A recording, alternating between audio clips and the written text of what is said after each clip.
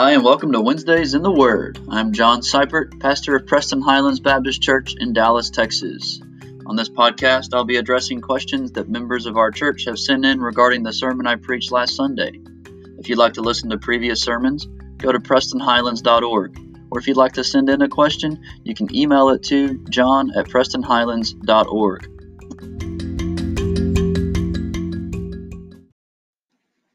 Last Sunday, I preached on the church's boundaries, the second part of a two-part sermon, really, on the church's boundaries. Last week I did membership, then this week I did discipline. So we considered church discipline, and I said that when Jesus calls us to follow him on the road to the cross, he calls us onto this road with a group of believers, namely a church, and that as we follow Jesus on this road to the cross, one of the prices we must pay as we follow Jesus together is doing the hard work of caring for one another spiritually. And I said, since our battle with sin is one of the primary components of our Christian lives, then one of the ways we follow Jesus together on the road to the cross is by helping each other battle sin. The church is a community of brothers and sisters who take sin seriously. We know this because Jesus says this in Matthew 18, the text we studied. In Matthew 18, 15 through 20, Jesus teaches us that if any of his church are unwilling to fight our sin and put it to death, then the church has the authority to remove us from the church.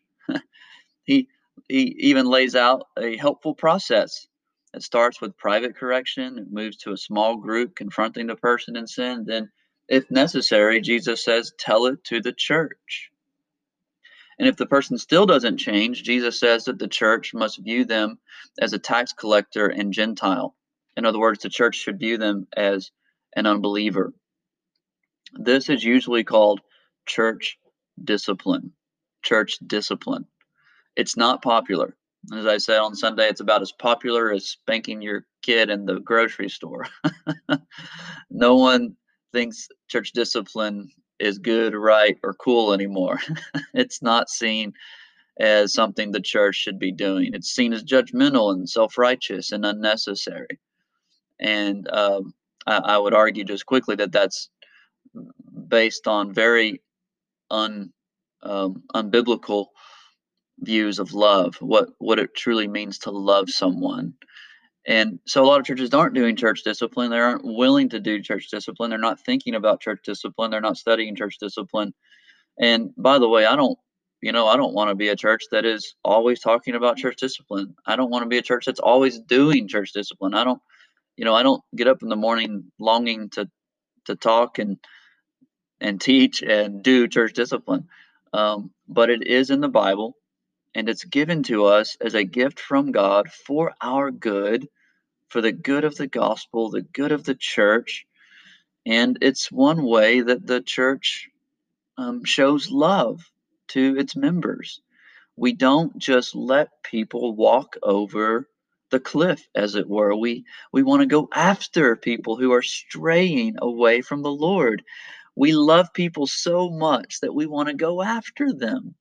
We want them to be with, not just with us, though we do want them to be with us. We want people to be with the Lord, to be in right relationship with the Lord Jesus. We love them so much that we don't just let them walk away.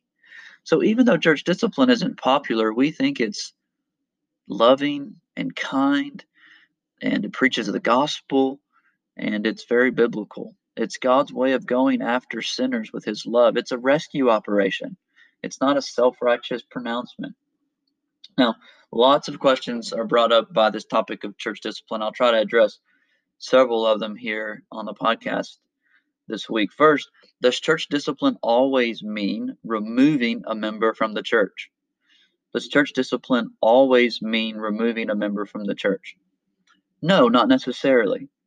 There's first, theologians talk about formative and corrective church discipline. Formative church discipline is the kind of thing we should be doing with each other all the time. We should be helping form Christian character in each other. We should be encouraging, praying, admonishing, correcting as necessary. we're doing formative church discipline anytime we get together with other members of the church and we help them follow Jesus. We need to remember that Christian discipleship is more than instruction. It's instruction and accountability. So formative church discipline is one of the normal things that we should be doing. By the way, the better a church is at formative church discipline, the less they will have to do corrective church discipline. Because as we are walking with each other in accountable, transparent, honest relationships, we're helping each other fight sin and put it to death, then the church won't have to get involved with the corrective church discipline, because we're already doing that in our individual lives, in our life together as a community. The corrective church discipline, though, is when a church has to step in and seeks to correct a member's behavior. It does often result in removing a church member from church membership and therefore from the Lord's table, from the Lord's Supper. But corrective church discipline can begin by the elders removing a member from their position of leadership in the church, or by not allowing them to serve in the various ministries of the church. This can be done as a last step before the elders recommend to the church the member be removed from membership. So it's not that we always jump right to removal from membership. There are some other things that can be done as we move towards removal, such as removing people from leadership positions, or removing people from serving in the various ministries of the church, kind of putting people on notice, as it were, saying, hey, this is serious. What you're doing is serious. And so in light of its seriousness, we're going to ask you to pull away from these things, and let's see how that goes. And if there's repentance, you can be reinstated. But if there's not repentance, then we're going to have to move to that final step in corrective church discipline, which is recommending to the church that the member be removed from membership. Now, a related question arises about particularly egregious sins that may arise in a church.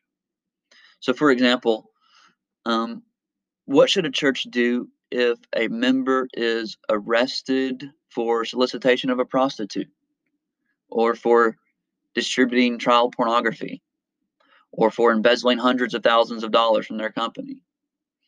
What should the church do in these cases? When very public and very serious sins like these are committed, does the church still need to follow the steps Jesus lays out in Matthew 18? Great question. The short answer is no. Matthew 18 should be the normal course taken, but when the sin is very public and when the sin is very serious, a church's elders can recommend that the church remove the member immediately and forego the private correction and then the 2 or 3 going and all of that. The basis for this is 1 Corinthians 5, where Paul tells the Corinthian church to remove the man who was sleeping with his stepmother immediately. 1 Corinthians 5:2 says, "You are arrogant. Ought you not rather to mourn? Let him who has done this man who's sleeping with his stepmother, let him who has done this be removed from among you." So there doesn't appear to be any process of private correction here, or small group correction. Paul was instructing the church to remove this man immediately. So in some cases, that can happen. Some of the examples I mentioned above would likely end up as court cases in our culture, in our society, rightly so. In that case, elders should wait for the court's decision before they formally recommend the member be removed. It wouldn't be right to excommunicate someone the courts eventually exonerate. In other words, we would want to make sure that the person truly did do the crime that he's been charged for. If the court does find them guilty, then the church should remove them. And immediately, the elders would recommend, and the church should remove them immediately. Now, understanding that court process could take a lot of time, months, sometimes years. So that person may become repentant. That person may be repentant. But given the egregious nature of their sin in these cases I've mentioned, the egregious nature of the sin, the church, I think, would have a hard time determining whether the person was repentant or not. In time, if the person is truly repentant, the church will know that and see that, and they can gladly welcome them back into the church. But in cases of very serious and very public sins, assuming that they are held up in court as guilty, the elders would usually remove or move for immediate removal from the church. And so, to summarize, there is a time and a place for immediate removal when the elders would make a motion to immediately remove a member from the church. That's not normally the case, but that can happen. Now, the next question is, what kind of sins should necessitate church discipline? What kind of sins should necessitate church discipline? What kind of sins should a church remove a church member from membership for? Well, as I said on Sunday, there are 3 diagnostic questions we should use as we think about this. Elders should use, and then the church should use as they think about different cases. The 3 questions are: is the sin outward? Is it publicly known? Second question is it serious? Is it serious? And then thirdly, is the person repentant? Is the person repentant? Is it outward? Is it serious? Is the person repentant? Those questions help us diagnose whether or not the church should move forward with membership. And as I said on Sunday, I wish there were a list, a very specific and detailed list in the Bible about what to do when for specific cases, but there's just not. There's just not that list. Let me give you 2 quick examples of particular sins that would definitely necessitate church discipline. First, the example of adultery. If there's adultery that's happening and the adulterer doesn't see it as wrong and doesn't want to reconcile with their spouse, maybe even wants to move out and live with this other person and start seeking to divorce their spouse, well, that would necessitate church discipline. It's outward, it's serious, and they're unrepentant. That might be fairly obvious to most of us, but another example might not be as obvious, but I think is also serious. It's the non-attending church member, or the person who's a member of the church but stops attending the church's public worship services and doesn't show any sign of joining another church. They're a member of the church, but they stop showing up at church and they don't have any desire to join any other church. Jesus's course of action, Matthew 18, would, in this case, need to be pursued. Private correction, small group correction, and then if necessary, tell it to the church and let the church go after this person. And if the person still doesn't change, then the church would remove them from membership. So if a church member stops coming to church and isn't actively taking steps to join another church, the elders would need to recommend that the church remove them from membership. Why? Because church membership entails a living commitment. Just as membership in a family is a living commitment, it has privileges and responsibilities, and one of the responsibilities is showing up, of being there, being in attendance. Our most basic ministry to one another, as Mark Dever says, is attendance. We can't encourage or be encouraged. We can't serve or be served. We aren't under the word. We aren't in prayer. We aren't in worship if we're not in church. So the sin of non-attendance for no apparent reason is more serious than most people assume. Obviously, there are reasons for members to not attend church. We're in the middle of a pandemic. Well, we're coming out of a pandemic right now, and I've said repeatedly that there are ample reasons why many church members can't and even shouldn't be in the public gathering of the church. That's totally understandable. But when a church member stops attending for no apparent reason and doesn't make any attempts to join another church, then that's serious. It shows that they've failed to understand the importance of the church and their Christian discipleship. If God calls us into the church when we become Christians, then by definition, a Christian will be in church regularly. Cutting yourself off from the means of grace of the church is dangerous to your own soul. It tells the world that the church isn't really a part of the Christian life, that you can follow Jesus all by yourself. You don't really need anybody else. And so non-attendance can and should be disciplined. by the church. Now, another related question comes in at this point, or can come in at this point. Sometimes people will try to resign their membership before the church is able to remove them from membership.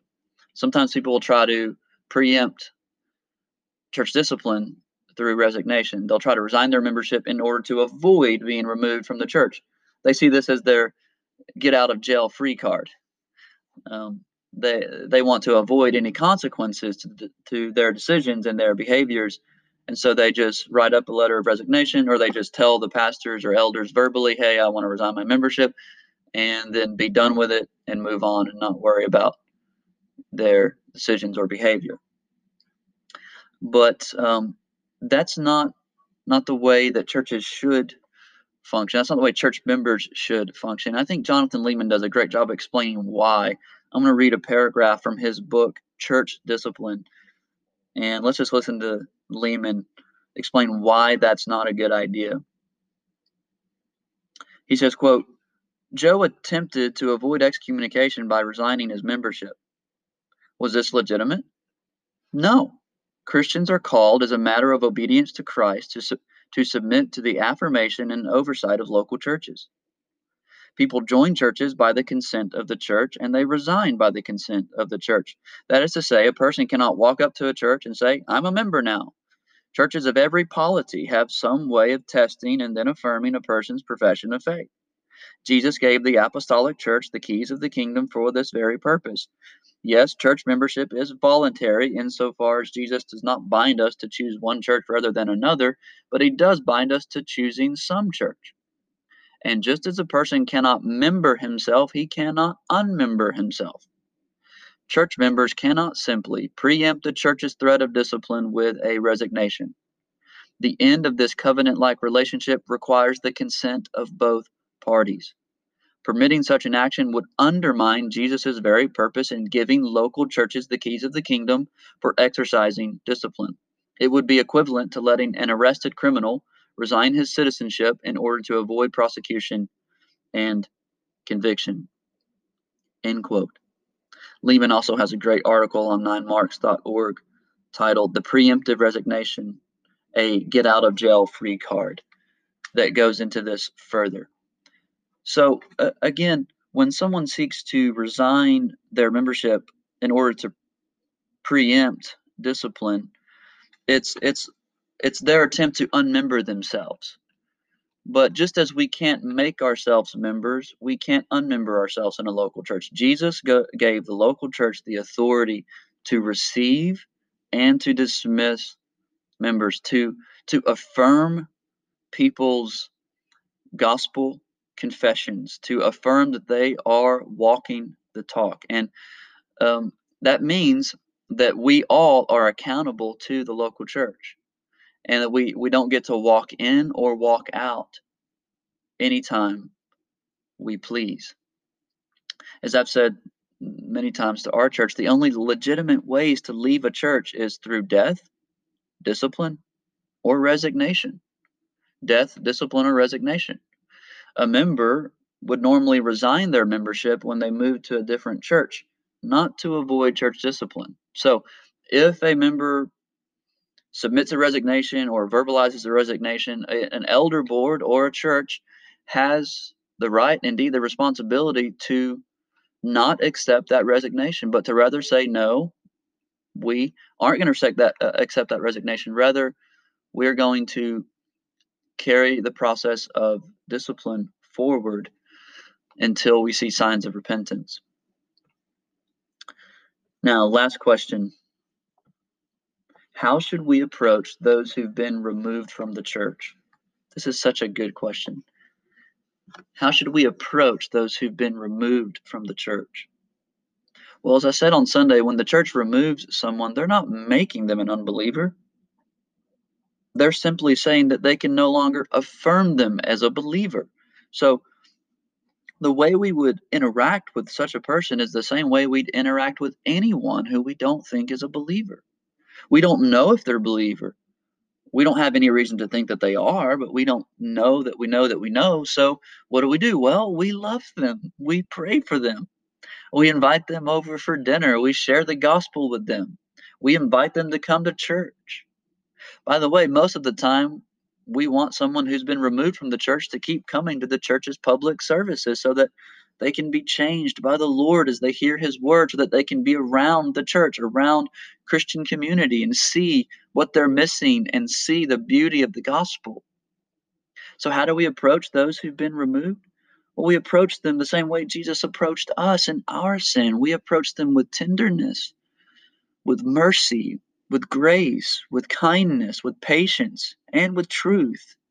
We don't treat them like believers because we don't know that they are believers. But we don't bash them over the head either and say, "Hey, you're a terrible person and we don't like you anymore."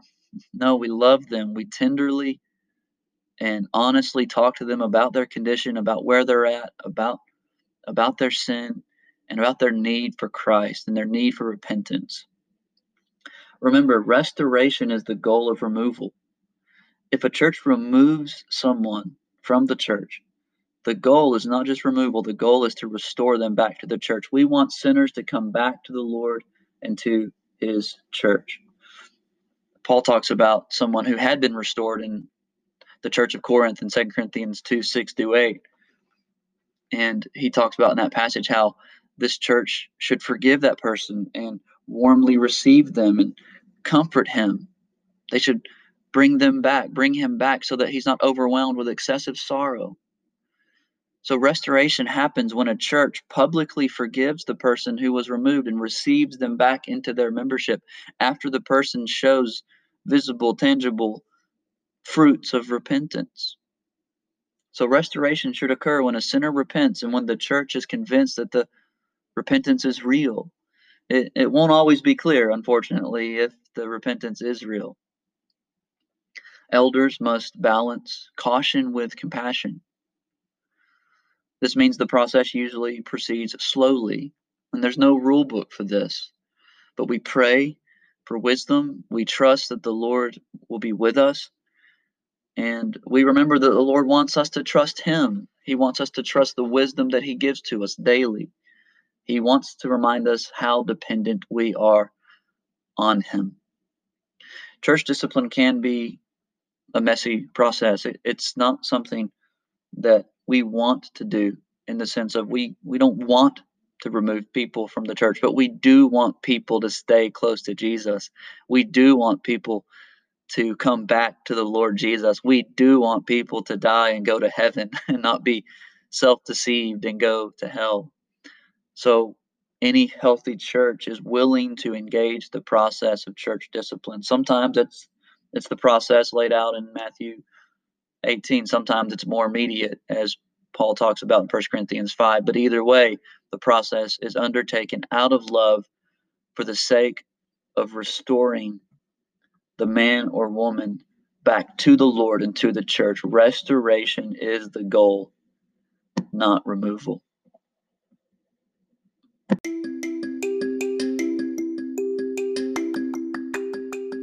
That's all for this episode of Wednesdays in the Word. Thanks for sending in your questions. If you want to listen to previous sermons, go to PrestonHighlands.org. Or if you'd like to send in a question, you can email it to john@PrestonHighlands.org. Until next week, may God use all of us for His glory in this generation.